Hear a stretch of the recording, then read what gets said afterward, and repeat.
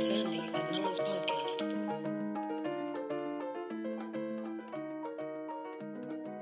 Hey, Nora.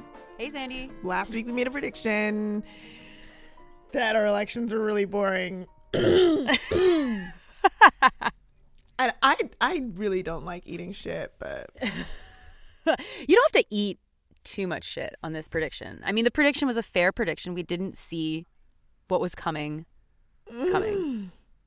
Okay, but before we get into it, should we shout out some of our patrons, our new patrons from this week? Yeah, I mean, people are responding like really amazingly to the show, and so thank you so much for that. And I mean, just in the past couple of days even, I want to shout out folks who've donated to us for the first time or who've changed their donations. So thank you so much to Sam, to Raiden, Mike, Jillian, Crystal, and Froggy Bear, Jamie, and Nicole. Nicole, maybe we caught you last week, but we'll say again if we did anyway. So thank you so much. Your support means a lot to us, literally, because, you know, it helps us pay for hosting and the website and transcriptions and our equipment. So you make this possible.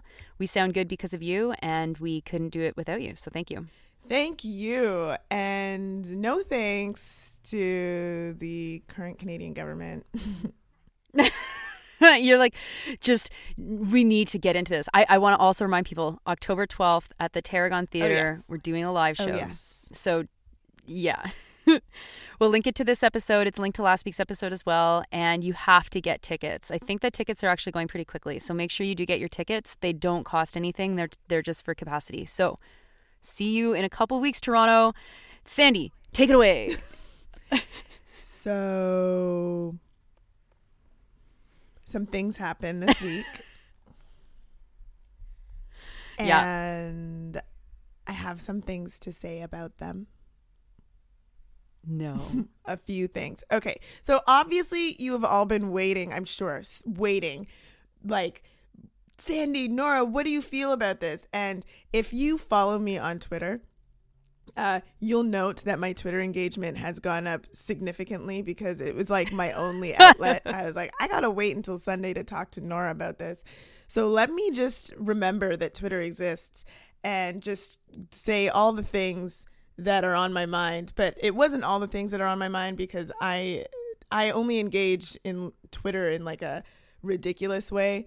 Here I will try to be less ridiculous, but it might be difficult.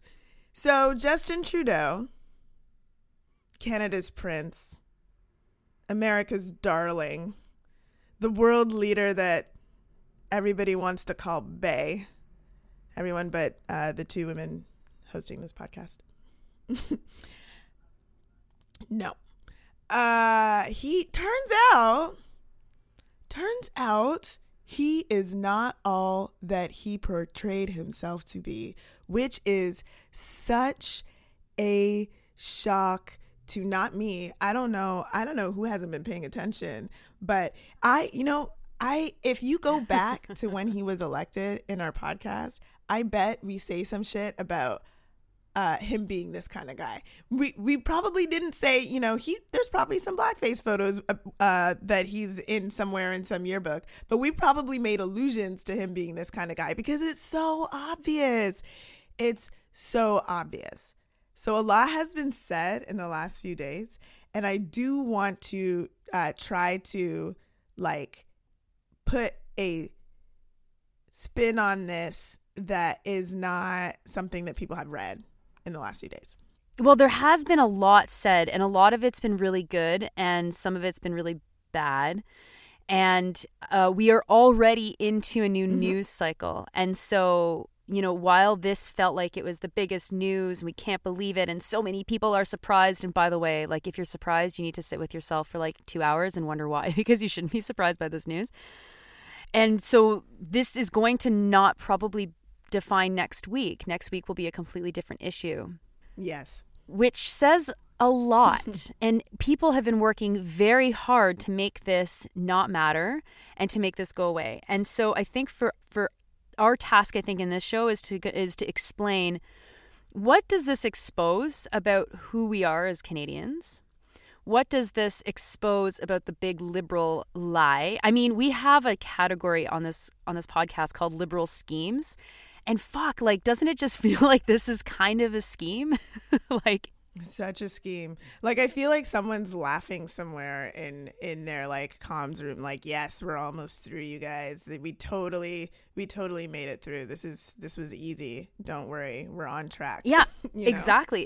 Because all he had to do was make a genuine apology, and that was enough for all of the liberal voters and activists and people who are directly involved with the party to say, he's apologized, let's move on. And of course, everyone has said that in a different way from the liberal side. Either this is so bad, but he's not a bad person. This is so bad, but Scheer is worse. This is so bad, but... And okay, I actually, like, let's pause there for a second, because I do want to talk about that. I want to talk about this idea of an apology. I did a couple interviews this week because, you know, the Canadian media and some of the American media remembered that there are Black and brown people in Canada who are writers and thinkers, and were like, oh my God, let's call them. So, you know, I did a couple interviews this week, and we're also smart on other things, just so you know. And the one of the things that was a consistent question in these interviews was, okay, but he apologized. And so now what? And I haven't seen anybody interrogate this quite in a piece. So I want to talk about this. Like, the idea that an apology then puts the onus on the person who was wronged, or on the community that was wronged, to then set the stage for what should happen next is correct. It's like, yeah, we should set the stage. But the expectation that people are placing on that community is, what else do you want? That's the question. That is the motivation behind the question of what comes next after an apology. It's not a genuine, hey, community, what else needs to happen for us to really address what's going on with Black and brown communities in Canada. That's not what people are talking about. They're like, he apologized. What else do you want? What sort of self-immolation do you want him to do in order to move past this? And isn't it fascinating that that is the first question that comes to mind for so many people, is how does he get past this, rather than how has he hurt you to a community? Like, that to me is like so fascinating, how the idea of an apology has warped what we think about accountability. Because apologies have become a script in this formula of, okay, I've done something wrong. Now I know I need to do a public apology to get it out of the media as quickly as possible. Like, that's what's happening. It's not a genuine mea culpa or anything like that. And so what that does is it twists the onus of, like, who is really holding us up here. It's not Justin Trudeau. It's these communities who just can't get over it. And it's like so disgusting that apologies have been warped to be that.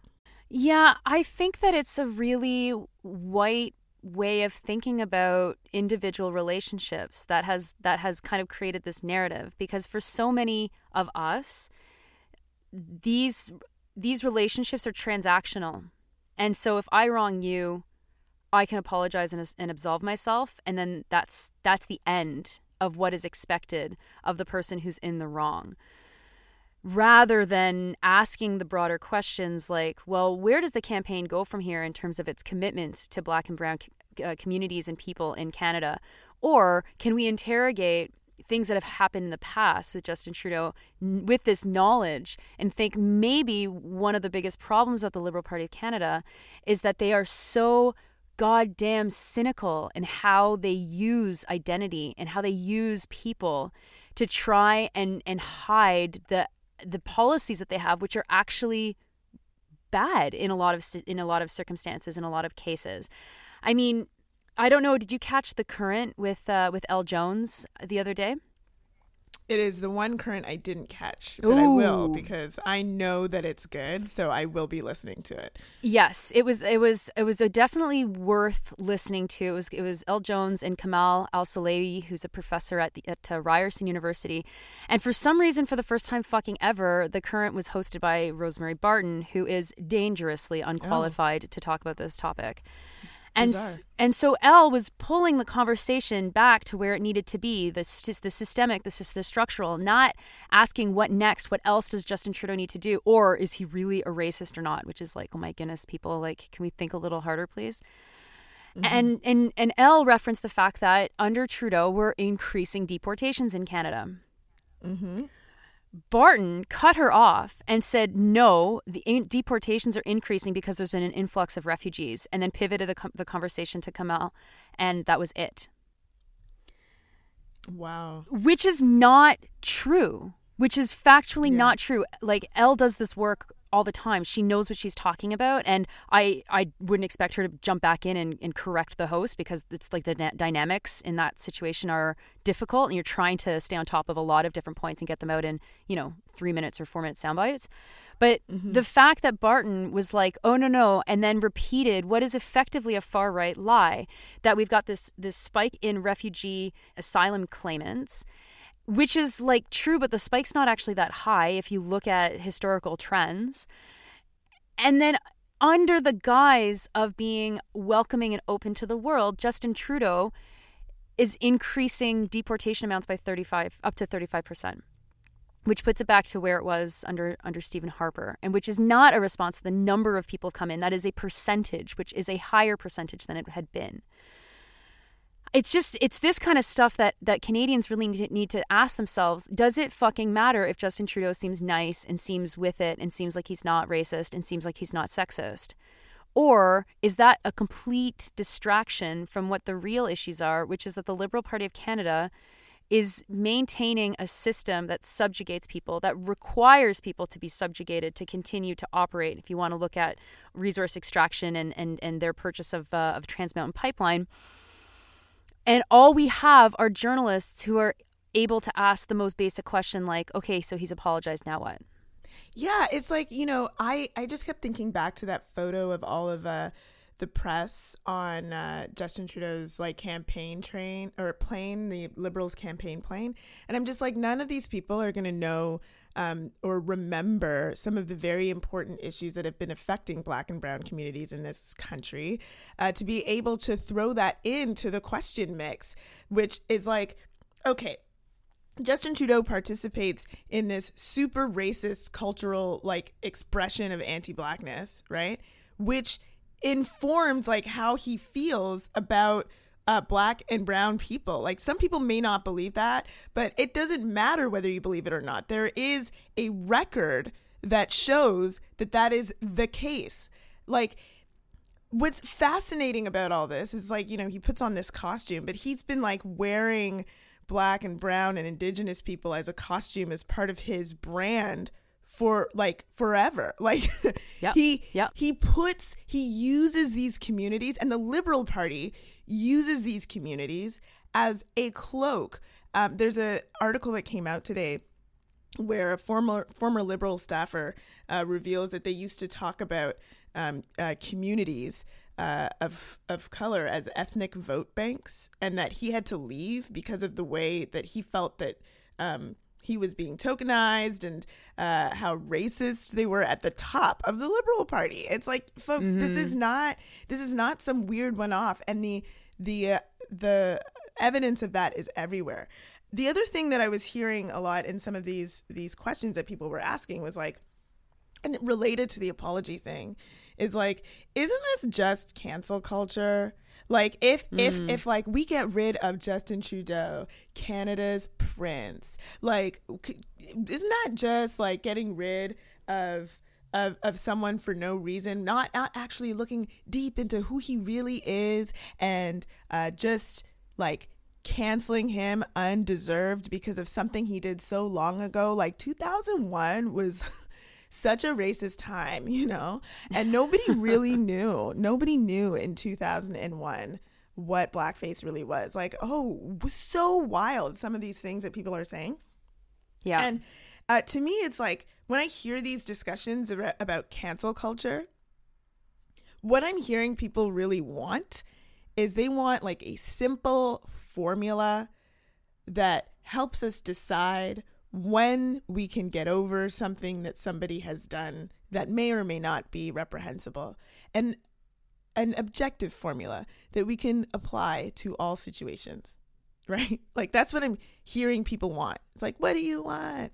But I need people to understand that these issues are contextual and complex, and there will never be a simple formula for something like this, whether someone should be forgiven or not.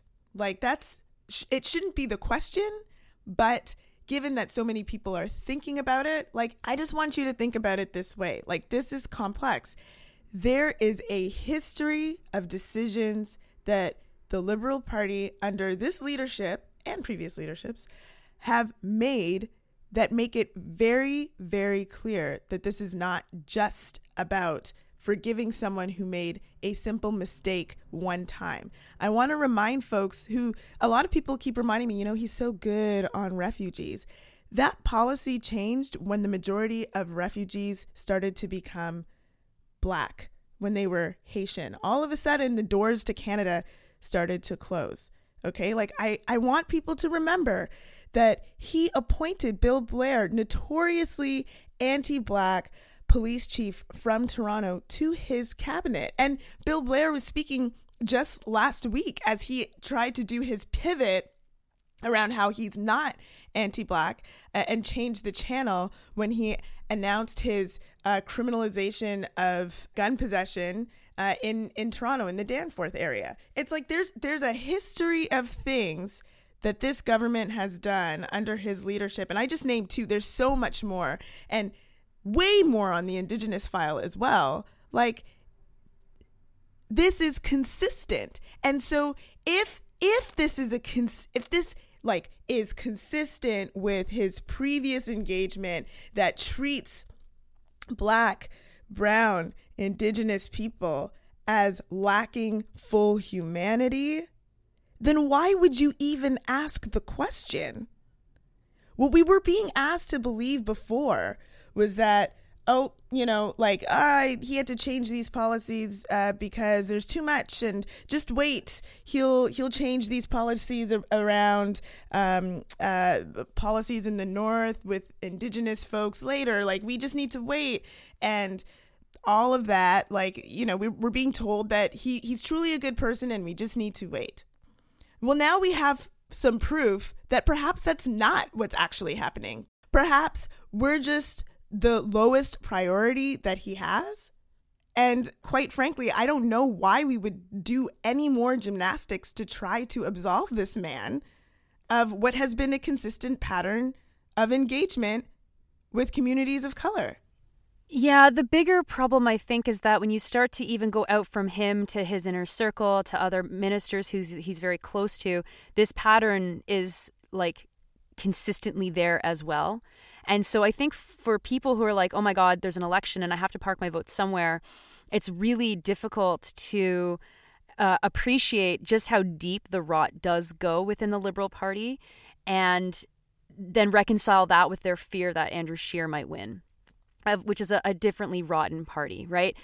And I like, when you were talking, I was thinking about, especially about what Trudeau and Bill Blair have done in their hypocrisy. I was thinking about a speech that I was just at of Chrystia Freeland, who was like, first of all, I have a very hard time listening to her because I actually want to like put forks in my ears when I listen to her talk. She was like trying to explain that the liberal order is crumbling and that we need to fight for the middle class, and this is what the Liberal Party of Canada is going to do, with no sense of irony that the Liberal Party of Canada has played a massive role in why there is a crisis of affordability, why there is a crisis of home ownership, why there's a crisis of you can name so many things that have been just pounding Canadians regardless of the class that they're in, and of course it's been hurting people who have less money. And she's just like, yeah, so we're going to fight that. And it's like, you're also selling weapons to Saudi Arabia. You're also intervening in Venezuela. You're also chummy with Bolsonaro. Like, sorry, but we can fucking see. We see this. And so when I saw so many people surprised about the pictures with Trudeau, I was wondering, like, maybe people still haven't seen enough behind that mask, behind what the Liberal Party is really actually trying to accomplish. Well, I mean, of course not. Like, the media has been a partner of the Liberal Party in all of this. Like, Time magazine broke this story. Time magazine? It was incredible. Like, oh my goodness. It's absolutely incredible that it was Time magazine. So much of what you're talking about are just small stories in the milieu that is the Canadian media landscape. It's like, why are people surprised? It's because we haven't been really delivered the truth on some of this stuff. Like, I mean, if you're Sandy and Nora, right? Like, and you're like looking for it because you know it's there. Yeah, we can find it, right? But it doesn't make massive news that these are decisions that our government is making that hurts these communities. And so, yeah, I think that that's right, that people haven't really seen behind the mask. Well, let's talk about, like, you mentioned people who are like, but the alternative, Scheer, there's nothing we can do, but we must forgive Trudeau because otherwise we get the worst alternative, which is Scheer. Let's talk about the Scheermongers. that's a good line. That's a good little word. I liked it too. Thanks. One of the things that's also kind of occurred to me the last couple of days is the reality that I think that the honeymoon about Trudeau and who he is and all this kind of stuff is pretty much gone, right? That if people were voting for Justin Trudeau in 2015, that is not the narrative that is emerging in this election, that people are going to be voting Liberal because either they're voting strategically or because they are a Liberal or whatever, but it's not actually because of Justin Trudeau, which then means that when he has a transgression like this, it's kind of easy to ignore because you were never really voting for him in the first place. But this goes back to something that we've talked about a lot on the show, which is that at the end of the day, both parties need to be fought. Both parties need to be confronted. And both parties are differently bad. They're differently bad. And the outcome is like I used to explain this to folks when I was in the student movement, where, like, what's the difference between someone who is beating you and stealing your money, or someone who's just slowly stealing your money but apologizing for it every fucking time they steal your money.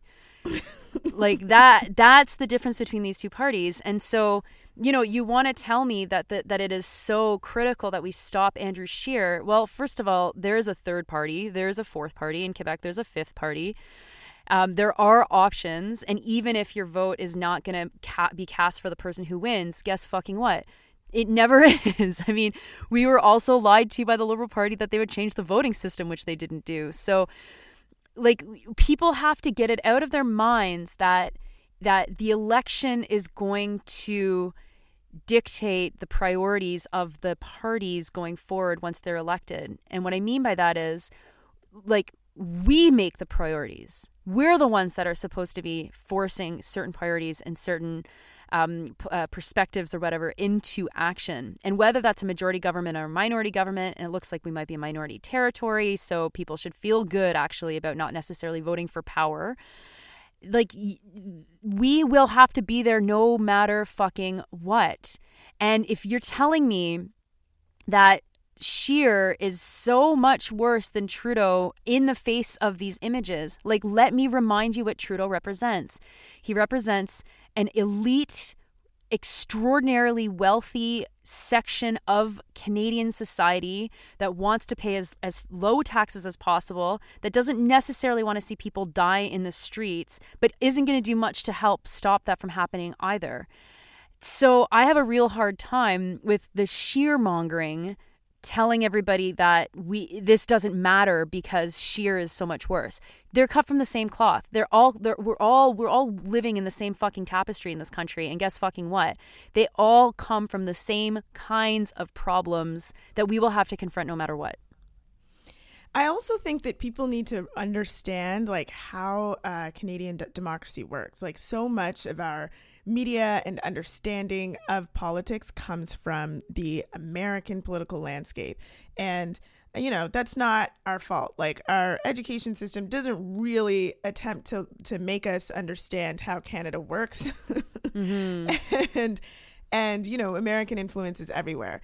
But a lot of people have been talking about like, oh, but sheer is the alternative, sheer is the alternative, as though that really is the only alternative, as it would be in the United States in this like two-party system. But it's like, so it's not the only alternative here. No. Like there are several different types of configurations that could happen and frequently do happen, especially if we have a minority government situation, which this could be leading us into. And so for people who are like, literally, there's nothing else but sheer, like, open your minds. Remember how we got healthcare in this country. Remember how we got the pension plan in this country. These things, if you don't know, maybe just look it up. But like our fucking education system should be teaching us this shit. But it was minority governments that brought these massive kind of social policy changes through where the balance of power was held by the NDP. And so just like think, do you like what the liberal response to all of this shit all the time is like, you guys have no choice but to not hate us because otherwise you get the real racists. Andrew Scheer will be like, you have to vote for us because, you know, you're going to get way worse than the Liberals if you vote for the NDP or the Greens or whatever. Maxime Bernier is really trying to stay relevant, but we don't need him anymore. We've got other racists. And it's like, these aren't the only options. Like the fact that they're telling us this is a tactic, and people need to understand it as a tactic. It's a tactic to make you ignore the other options that could force a government that could truly get us something like childcare, that could truly get us something like pharmacare. Like if here's another promise, right? Like that the Liberals made, like that, you know, they were going to put forth pharmacare. Like, where is it? Yeah. Like if they wanted to do it, they had a majority government. They're probably not going to have a majority government anymore going into the fall. If they wanted to do this type of shit, all the stuff that they're saying, like their record is so good on, they would have fucking done it. They have no intention of doing these things that are like so hard and really expensive and is going to hurt their friends and these big businesses or whatever. But if we remember that there is other options that can come from saying, actually, Liberals, you're not going to get our vote because you not only have a fucking leader that promotes minstrelsy or has engaged in minstrelsy, you have a history, a record of decisions that harm Black and Brown and Indigenous communities. So nope, not going to give it to you. And force a rise in other parties getting votes that could form a minority government. Like, remember that is another option that has happened in this country not infrequently. Yeah, that's right. I mean, the opposition to people voting NDP at this point is completely flimsy. Like it just comes down to prejudice, and I mean prejudice like in general against the NDP, and likely direct prejudice against Jagmeet Singh, the leader of the NDP. And so all of the people who are just so gung-ho about the Liberal Party, I mean, this is your fault. You are making palatable someone who should not be made palatable. And you know, nothing about Trudeau's ascendancy in this party has been a surprise. And one of the things that I'm not sure anyone really has focused on in the pictures, and then also in how he has used feminism in the same way to say that he's a feminist and all this kind of shit. I mean, when that first picture came out, like the way he had his hand around that woman's neck, I'm not sure if you noticed that. Yeah, I sure did. Yeah. Like, I was just thinking, like, back to my high school, like, if I'd ever seen a picture in the yearbook of a teacher with his hand around someone's neck, whether that woman's a student or another teacher, it doesn't really matter. It's like, wow, this is the kind of guy that, like, steers his girlfriend holding the back of her neck. My brother always said, you got to be careful of those guys because you know that there's something wrong with them. You're walking down the street. And he did that, and he did that so well on feminism. And no one really noticed. No one really called him out. Certainly the international media was all about how wonderful it is to have this feminist prime minister. And the Canadian media was like lapping it up. I mean, it wasn't until maybe 2 or 3 years later that people were like, oh, maybe he's not really a feminist. Let's take a look at his policies or whatever. And so you have to ask yourself, how many times am I willing to be played by a federal party? How many times? Like, is it the worst case scenario with the NDP is that they get elected, they full hold government, and then nothing happens because they can't figure out how to get stuff through because they've never been in power. That's literally the worst thing that can happen. The worst thing that can happen with the Liberals is that deportations continue to go up, that we continue to fund our war commitments around the world and like to the tune of billions of dollars, that nothing continues to happen, that people are still priced out of their homes and they're still priced out of their communities. I mean, that's the worst that can happen with the Liberals. And I mean, like, the thing is, it's like the whole, like, don't switch your vote because Scheer will get into power. It's like, even just mathematically, that doesn't make sense. If the idea is that all the Liberal voters, the people who voted Liberal before, are then going to vote NDP, and that gives the Conservatives a majority, that doesn't work, because it still means that the majority of voters voted for Liberal and NDP. And so it's a minority government. So stop listening to that bullshit. Just stop listening to it. It doesn't make sense. Yeah, totally. Now, this week also, of course, was a super bad week. And we've alluded this already, but it was a super bad week for the media, for the Canadian media. And I think that we probably have to focus on that for the rest of the show. I have before we get there, I do have one more thing to say. One more thing to say to the listeners, okay? It's been like so weird to see how many people are willing to forgive this and to even like argue that it wasn't racism, to just be like, but it's not racism. It's like Justin Trudeau is saying that it's racism. The man who did it is like, I was racist. And people are like, is it racism? Is it? 2001 was a different time. And like, this isn't blackface. He was just trying to be Aladdin. And there are other incidents. Okay, well, he was really young. Like, is it racism if he didn't know? He's from Quebec. Like, all of this equivocating. And I've had this is bizarre to see how many people are equivocating on it. Like, it's bizarre. Like, I shouldn't be surprised anymore on this stuff, but like, it's just like he has admitted it and still people are arguing about this. And I have to wonder if it's because people see themselves in this act. And someone whom I'm a friend with on Facebook posted something that was like the most revealing thing for me to read in all of the discussions that have been happening in the week. And he posted something that was like, I was wondering why people were having such a hard time accepting that this is racism. And then I remembered some of the things that we used to do in camp. And I went to a camp for when I was young, where mostly wealthy white boys would be going to, and we engaged in some pretty unsavory, like, official camp activities that are racist. And so he posts this and is like, and so perhaps people are seeing themselves in this and are having a hard time, but it is racist and so on. And then some folks begin responding in the comments and they're like, yeah, me too, also engaged in this type of thing in camp. Oh, my camp used to do this. And I'm like, oh, okay.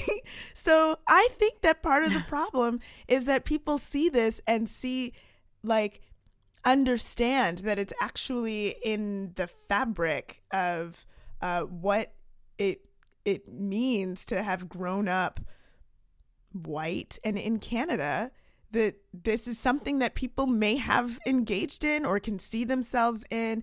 And I don't know, I think that people really need to have like some serious reflection time on that. Like, is that what's really going on? I think it might be.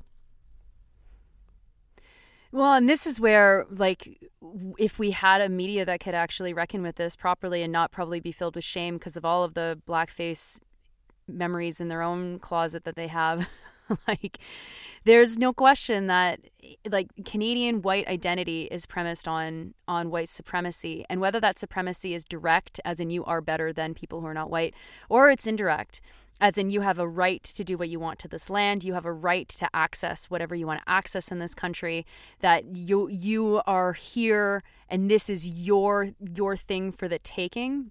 That's all white supremacy. But the problem is that it is so ubiquitous that actually identifying that for people who in good faith don't want to find out that they've actually been engaged in white supremacy, figuring out ways for us to talk about that is not that easy. Or it takes a bit of a skill that the national press landscape is not equipped to take on, because what their job instead is to launder Canadian identity, where they are consistently placing whiteness as the norm and non-whiteness as being outside of the norm or bizarre or something for us to be fearful of. And the fact that we have so few options, we white people have so few options to talk about this stuff and to understand how this forms every single thing about our daily interactions, what we understand about the school system, what we understand about our own experiences in the school system, how it relates to our implication to ongoing genocide or to ongoing colonialism. I mean, this is what I think is the most frightening for elites, and why it's been so bad that this discussion has focused so much just on Trudeau, is he a racist or not, or is he sorry or is he not sorry, is because the implications are so massive for Canadians. And because they're so massive, I think that's also why so many Liberals are able to say so easily, well, this is not a big deal. Because this is just how it is in Canada. And, when someone engages in something like this, it's not racist because they didn't have an understanding of it being racist. And I'm not sure how we get out of this, like, short of like sticking dynamite to the doors of certain national newspapers in this country. Like, it is an existential crisis, I think, for white Canada to come to terms with their own location in this. And then once you come to terms with your location and using that location to actually talk about this with other people and to make sense of it for other people, because one of the ways that systemic racism remains so entrenched in Canada is because the white majority can claim honestly, or they can lie about it, that they don't see it. And when you say you don't see it and someone says they see it, then the discussion becomes, well, then they're lying. That's not really true. That's not really what it's like. And I think that's probably the biggest part of what Canadian identity is right now. Like, that cuts like absolutely to the core of who we white people are in Canada. And getting us out of that mindset or that box is not easy, especially because political forces are exploiting it for us to stay even further in that box and close our eyes to what's going on, and to be even more intensely clinging on to this white identity that when you look at it objectively is actually meaningless. Yeah. The other thing maybe that we can focus on for the last little bit too is, what should organizations be doing? Because some organizations have put out some statements. Yeah, some words. Some words on a screen or a paper that don't really say much.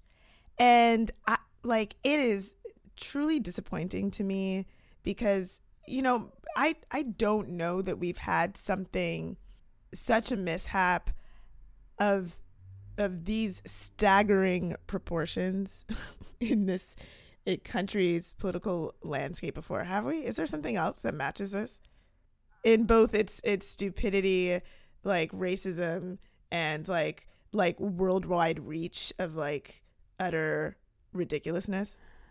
On the radio, classically, one white reporter was saying that he was kind of reminded of when Belinda Stronach crossed the floor.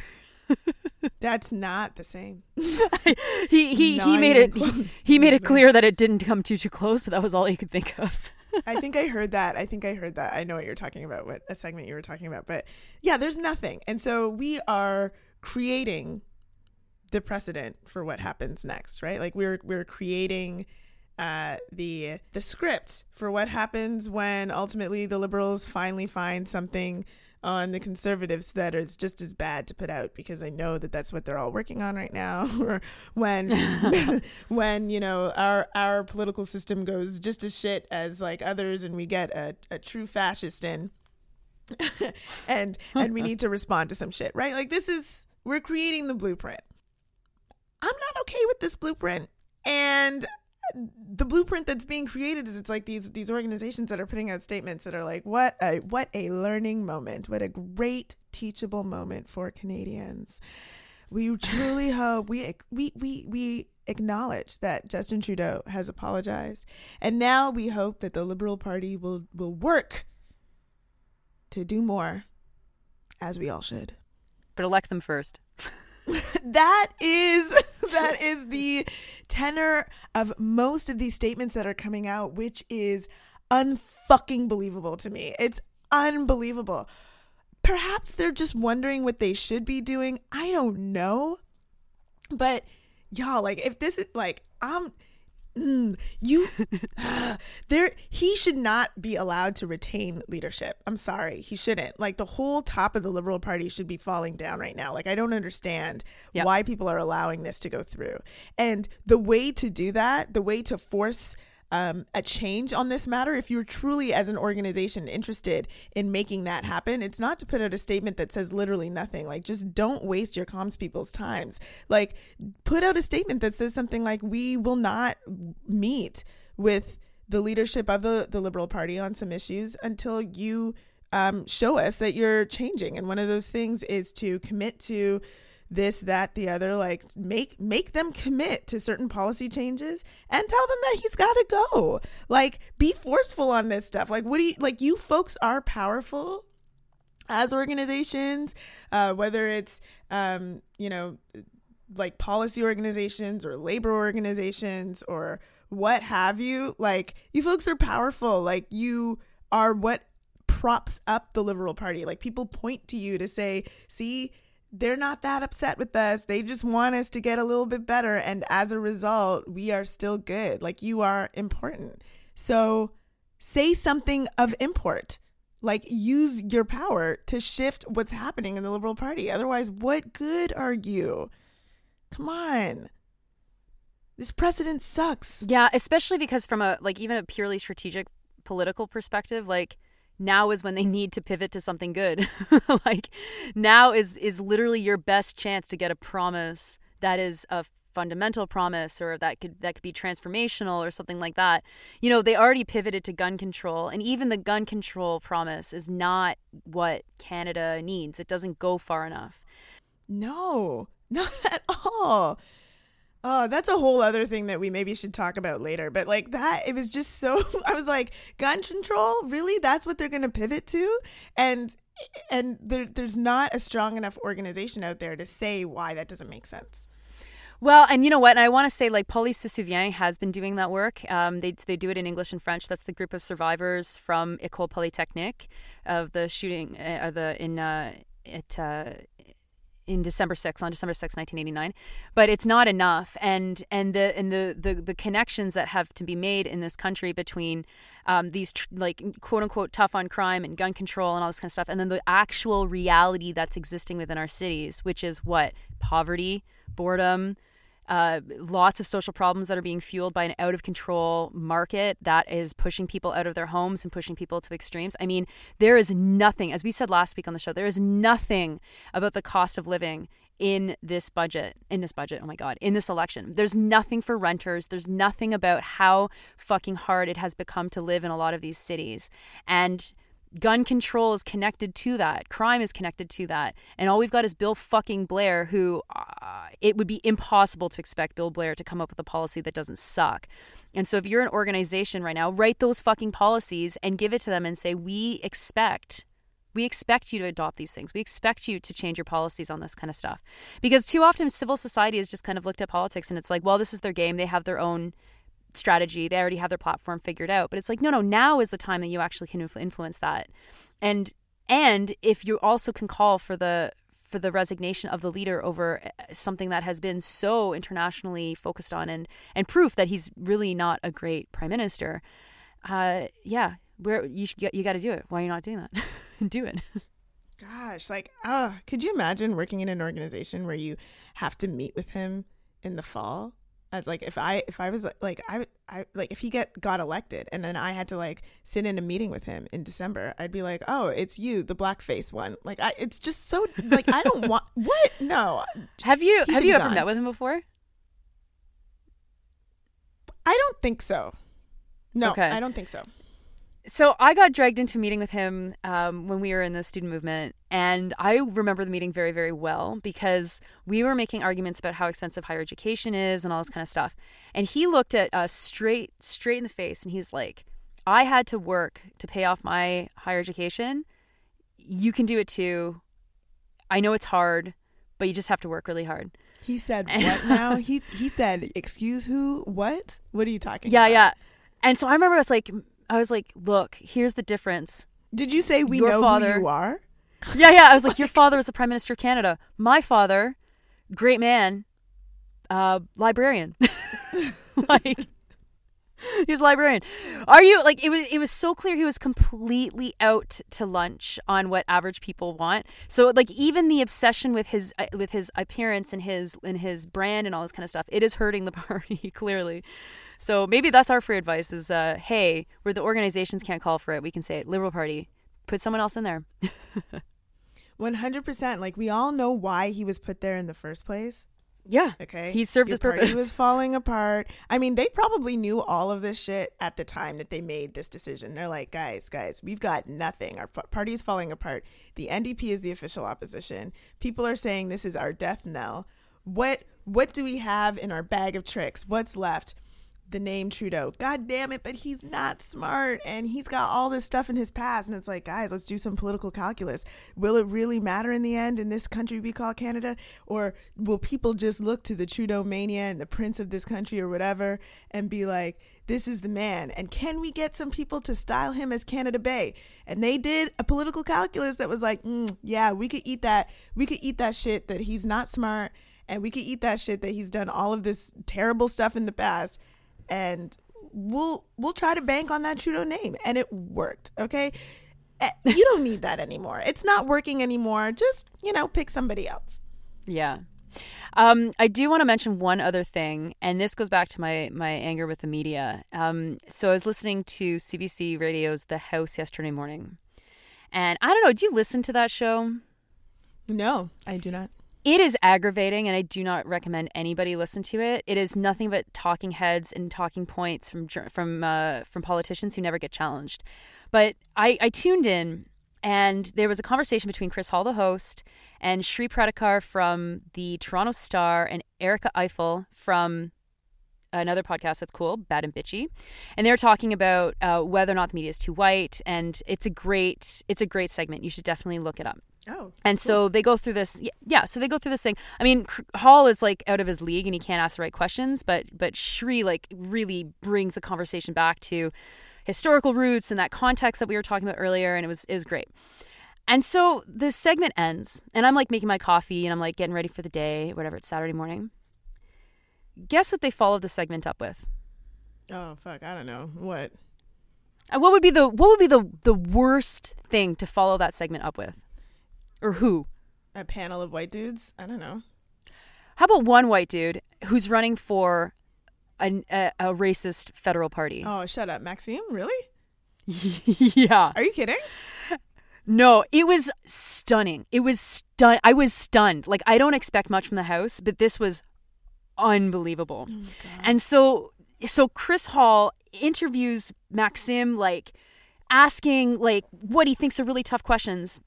Except they're not tough questions because, like, Maxime's proud to be a racist, right? So you can't ask a racist, well, aren't you a bit ashamed to be a racist? And it's like, well, no, I'm a fucking racist. Why would I be ashamed? You're like, whoa, that was a good response. Okay, next question. So Maxime Bernier was I think I might make a complaint to the CBC Ombudsman on this because this was really egregious.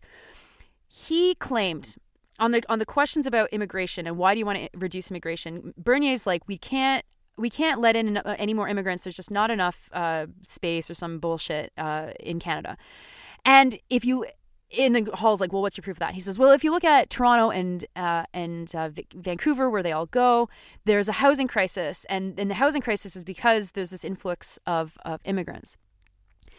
And rather than saying, whoa, that's completely fucking false, that's a total lie, what you just said was lies, you're lying on the public broadcaster, wow. Chris Hall was like, okay, I want to ask you, you came into this race talking about fiscal conservatism and balancing the books. Why don't you focus on that? Isn't that a better message than focusing on immigration? That's ridiculous. So he's just allowing him to campaign on the air. That's great. That's good.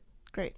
That's all it was. And at the end, Chris Hall was like, we're in for a lively debate. And then Bernie is like, thanks so much, Chris, for the practice. And it was like two white guys who have absolutely no fear about what the rhetoric that comes from Bernier is going to do to them. So everybody at the fucking house at CBC, fuck you. I hope your fucking show gets canceled. I'm going to laugh when it gets fucking canceled because you're fucking it up. And I hope that you guys apologize for that because it was reckless. It was really reckless journalism. And especially to have gone right from an actually thoughtful, interesting conversation only because of the guests that you had on the air, by the way, not because of the talent of Chris Hall. To go from that into an interview with Maxime Bernier was so classic CBC that I was like, oh my God, are you kidding me? So that's my little rant. Dear media, get it together. Change up your newsrooms. It is not difficult. These people are smart. These black and brown folks, these indigenous folks, they are smart. They will make the news better, and you won't have to keep being embarrassed by your reckless, shitty content.